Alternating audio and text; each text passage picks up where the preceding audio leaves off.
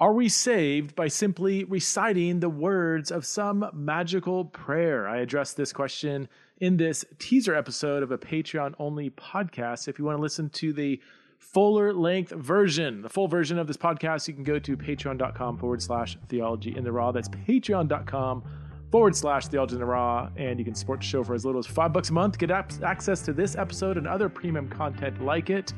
But for now, let's see what I say about this tough question.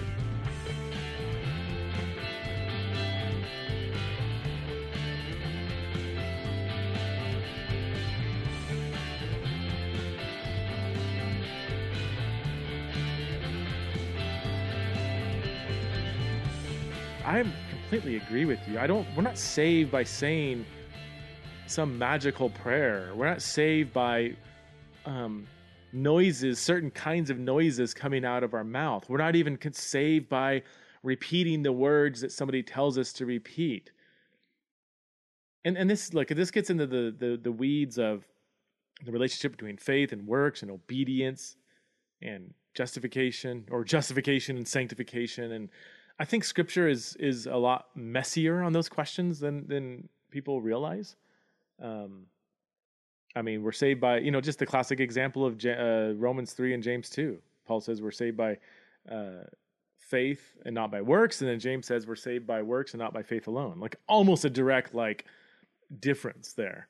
And I think they are actually two sides of the same coin. When we confess Jesus, God doesn't look at how good we've been up until that point and say, well, you're still not good enough. Why don't you come back in a few weeks? And, once you've piled on a few more good deeds, then your faith will be valid.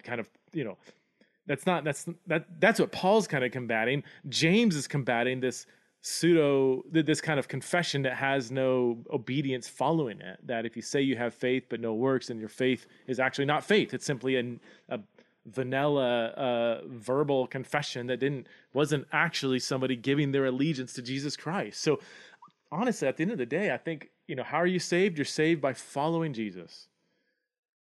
You're saved by believing in Jesus. You're saved by confessing Jesus as Lord and Savior. I do believe in the thing we used to debate back in the 80s of lordship salvation. I do think that when you confess Jesus as Lord, that's not just reciting some prayer. It's not just verbalizing some commitment. It is saying, you are my Lord. I'm giving my life to you, which means I am going to live for you.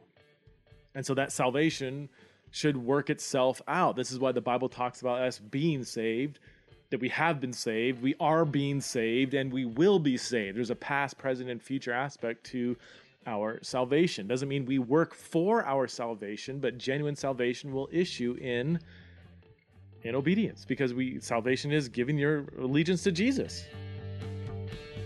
I actually had more to say about that question, and I went into more details about faith and works and some complicated theological issues surrounding that important question. If you want to unlock the full-length episode of this podcast episode, you can go to patreon.com/theology in the raw. Support the show, do a good deed, and you get access to other premium content like this full-length episode.